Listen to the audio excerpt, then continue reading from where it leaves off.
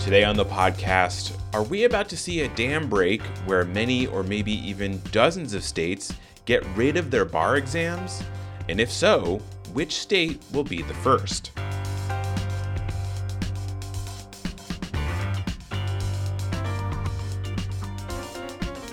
Hello, you're listening to On the Merits, the legal news podcast from Bloomberg Law. I'm your host, David Schultz. So a lot of you out there are probably lawyers. Think back to when you were studying for the bar exam. Did you ever think to yourself, there are so many better things I could be doing with my time than this? Well, if you did, there's a law school dean out there who feels your pain. His name is Brian Gallini, and he's the head of the Willamette University College of Law in Salem, Oregon. Gallini sat on Oregon's Alternatives to the Exam Task Force, a group created to think about whether requiring aspiring lawyers to get a JD and then pass an exam actually makes sense. Earlier this summer, the task force issued its report, and that report found that, no, this doesn't really make sense. The Oregon Supreme Court is now considering the task force's recommendations and could act on them later this year, which would mean the bar exam could be optional for Beaver State law grads as soon as the class of 2024. But as you'll hear in my conversation with Gallini, that doesn't necessarily mean that Oregonians will be licensed to practice law as soon as they get a diploma. It's more complicated than that. First, I started off by asking Gallini, who is no fan of the bar exam, to make the case for it. So I will be charitable to it for the moment. The idea is that it's designed to provide two core things, which is minimum competence and protecting the public. And so those twin things are, once we graduate a student who then passes the bar, kind of celebrates to the public that this is someone who, after accomplishing this sort of rite of passage, we think is minimally competent to serve the public. And why does every state have their own exam? Why do we not have like a national, bar exam? Like, we have a national one. We have one LSAT. We don't have 50 LSATs. No, it's a super fair point. And in some ways, it's more straightforward, but more complicated all at once. So at one time, there was one scheme, but now we have what's called the Uniform Bar Exam. And so states can opt in to the UBE, which if I get a certain score, we call that a portable score. So, and we can talk about kind of what that means. I say it's more complicated and less at all at the same time because we'd say, oh, that's great. The intuition is, well, there's a uniform bar exam, meaning it's uniform. But the double click on that is that not every state has opted in, number one, and perhaps more confusingly for both the public and for examinees is that not every state has the same what's called a cut score. So the minimum score over which you must have in order to pass.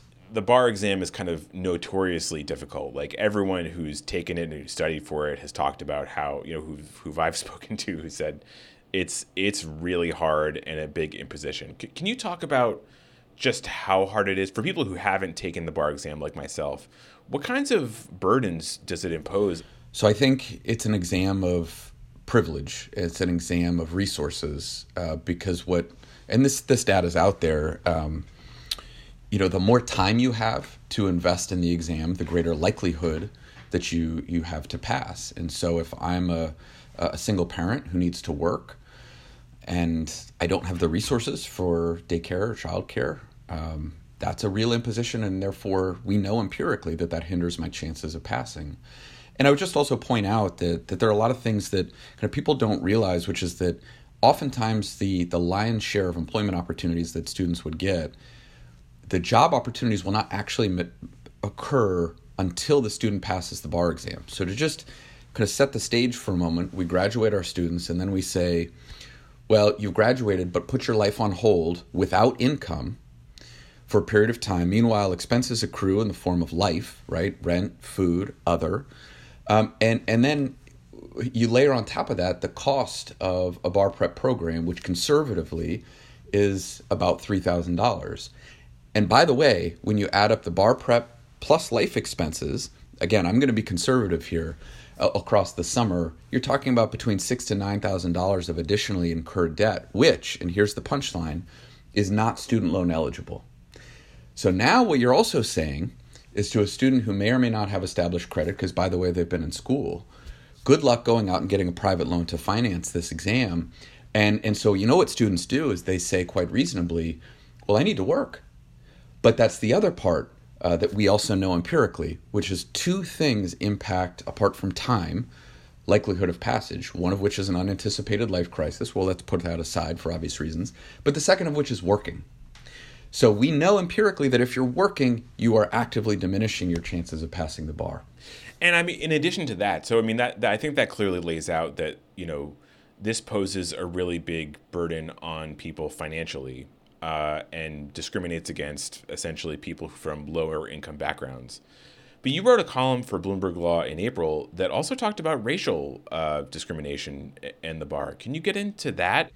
Sure, and actually since then, and you may have caught this, the ABA released its long-promised data empirically laying out that in the last cycle in 2020, we had a now empirically proven racial disparity where in the 2020 cycle we saw basically a 15-ish% differential between white bar takers and BIPOC bar takers. So now we're in a space where it's, don't take my word for it, don't take other academics' word for it, as credible as I view those words to be. Now we have the accreditor for law schools acknowledging that there is a racial disparity. And some people have said, well, there's a lot of nuance in those numbers.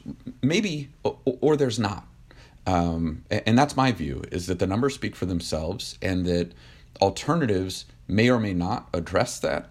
But what we do know is the current system is not working. And so I've never heard of a system that says, well, the best way to address something is to just keep doing what we're doing.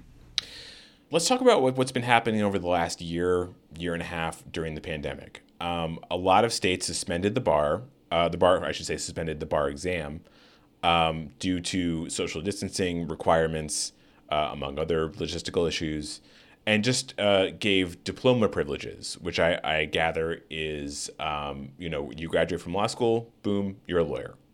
What has been happening with that, and is that something that could continue on after the pandemic is over?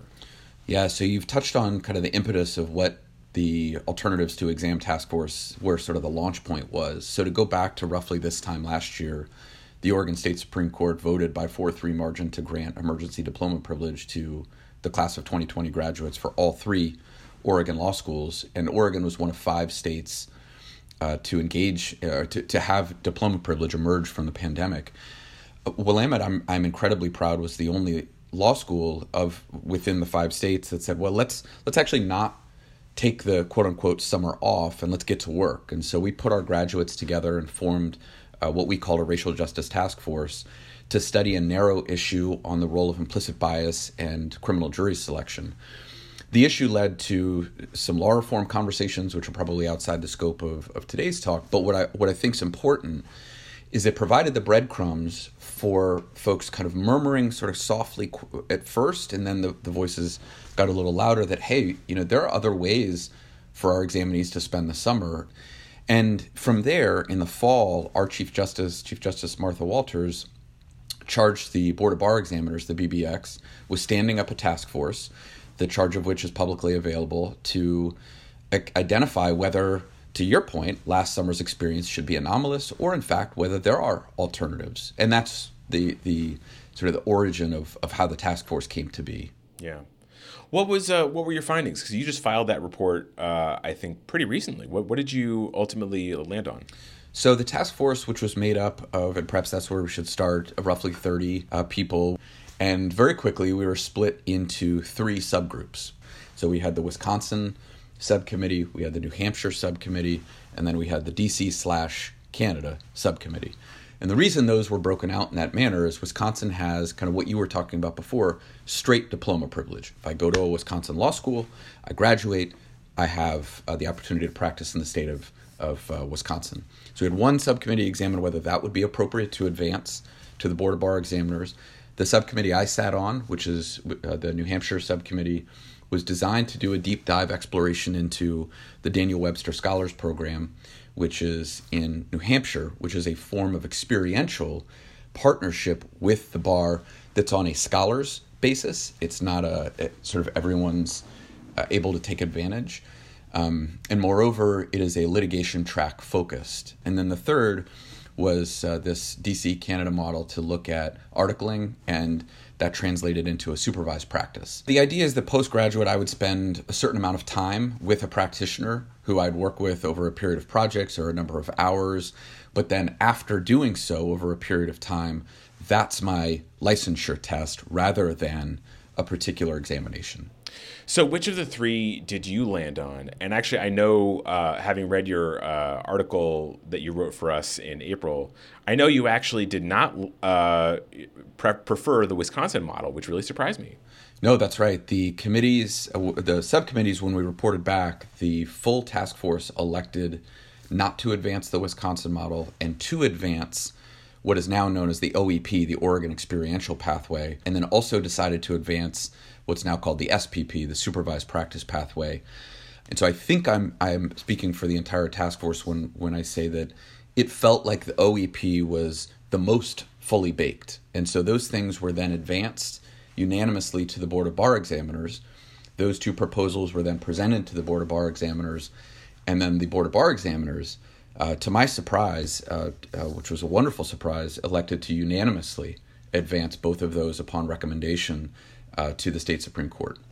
So what does this mean? I mean, what's the next step here? Does the I guess it goes to the state Supreme Court, but if they approve this, does that mean that the bar exam is now a relic of history in Oregon? No. So I think this is one of the things the task force and really the court and everyone who's been a party to this gets credit for the progressive approach here is to say, well, we're not going to disturb the opportunity for students to get a portable score. So we're going to leave the UBE in place. When we add the OEP, what that does is says students who attend Oregon law schools have a pathway to in-state licensure, but they don't have a portable score.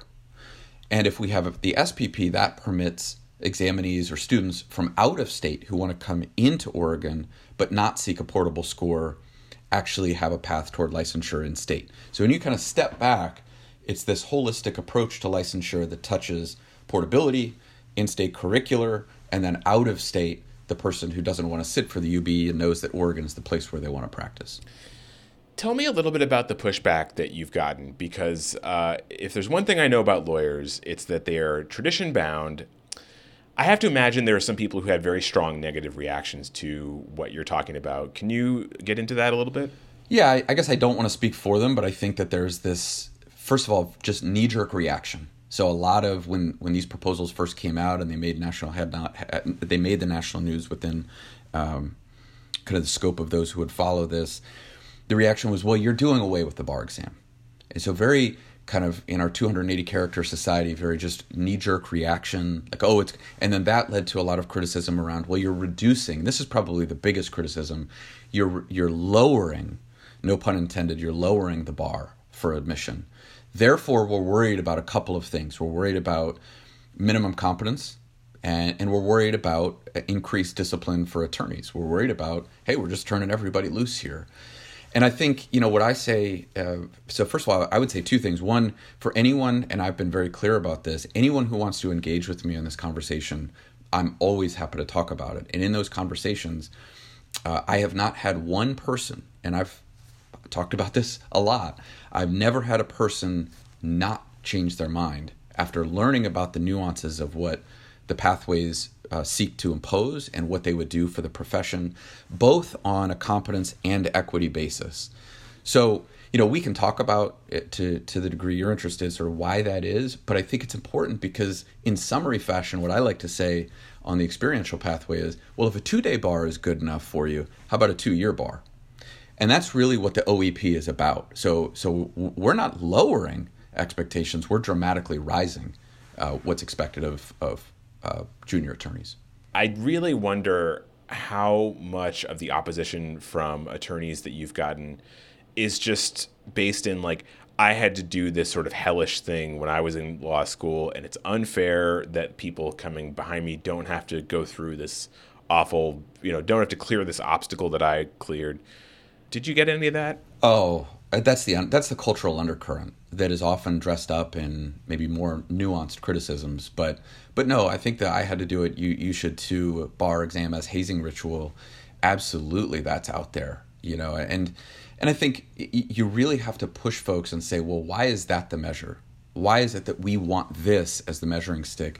And that leads to all sorts of other interesting questions. How come there's only one bar exam? Can you imagine if we didn't recertify pilots, if we didn't recertify doctors? And I have a colleague, David Friedman, who's done some wonderful research on this, exploring, well, how did we land on just one exam? And what if you grabbed a 20-year lawyer and you asked that person to take a bar exam? How do you think they'd feel? And that is a lot of what we do in other professions, but not ours. And so that brings us back to, well, boy, why do we do it this way? And I think that's what helps to address some of that very powerful undercurrent.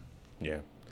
Finally, I want to talk about the future. I think that we're at a really transitional moment for the bar exam. I've heard from not just yourself, but other people that, it needs really wholesale changes to the way it works. Where do you see it in 5 years? Do you think that within, let's say 5, maybe 10 years, will there be some state that just completely gets rid of it and goes to a totally different model? Or do you think that change is going to happen a lot more slowly? There's going to be a lot of talk, but not a lot of change. I think it's a both and.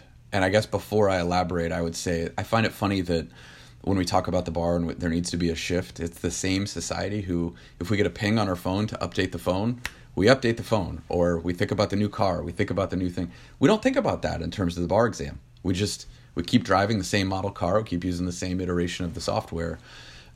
So that's what gives me thought that, well, this is going to take time. That being said, I think we all know the undercurrents of change are out there. The movement is not going anywhere. The tide is rising. And I think, Oregon is poised to be the first state to make a very real and durable change that ideally would provide a replicable blueprint for other states that are studying this, Washington, New York being illustrative examples. So I think we need a domino to fall to showcase and to kind of run into the fire of the criticism and showcase that there is actually a better way of managing attorney licensure. Now, I want to be careful, though, to say that even if using Oregon as an example, even if our court were to adopt and give a mandate to the schools and say, okay, this is now, the experiential pathway is a pathway to licensure, it would still take the law schools upwards of 2 years to orient a curriculum that would be responsive. Because I think one thing we haven't talked about that's really important to respond to critics is what we often hear from employers is we want practice-ready attorneys. We want attorneys who are versed in skills that we don't want to have to teach attorneys how to draft motions or how to file a complaint. Well, but look at what the incentive structure is for law school curriculum right now. We need to pass the bar. And so we need to create a curriculum that helps our students do that. Well, if the bar exam isn't putting out practice-ready lawyers, then you're going to get a curriculum that at some level in every law school is designed to address the exam, because otherwise our students can't practice, rather than the skills that our employers really want to see. I say that both because there's an irony in that what we're trying to do would address what I think employers want, but it will take time for faculties to have the appropriate input, and they should. Faculties own the curriculum in a law school to figure out how best to kind of move the ship, so to speak, and that will take some time. Well, Brian, thank you so much. This was really, really fascinating and made me really think about the legal profession in a very different way. That was Brian Galini, the Dean of Willamette University Law School. Thank you so much. It was a pleasure. Thank you for having me. And that'll do it for today's episode of On the Merits. It was produced by myself, David Schultz. Our editor is Jessica Coombs, and our executive producer is Josh Block. Reach out to us on Twitter if you have anything on your mind. We use the handle @BLaw. I'm at David B. Schultz. That's B as in bye-bye bar exam. I'm going to be on vacation for a couple weeks, but we'll be back later this month with more episodes. Until then, thanks for listening. For our next season of Uncommon Law, we're looking at the regulatory future of big tech. The giants need to be broken up. Facebook, Google, all of them. Is big tech impinging on your right to free speech? They've had unchecked power to censor, restrict, edit, shape, hide, alter. Misinformation, disinformation. It's like a big Venn diagram. We do not want to become the arbiters of truth. We're calling this series Unchecked. Just search for Uncommon Law wherever you get your podcasts.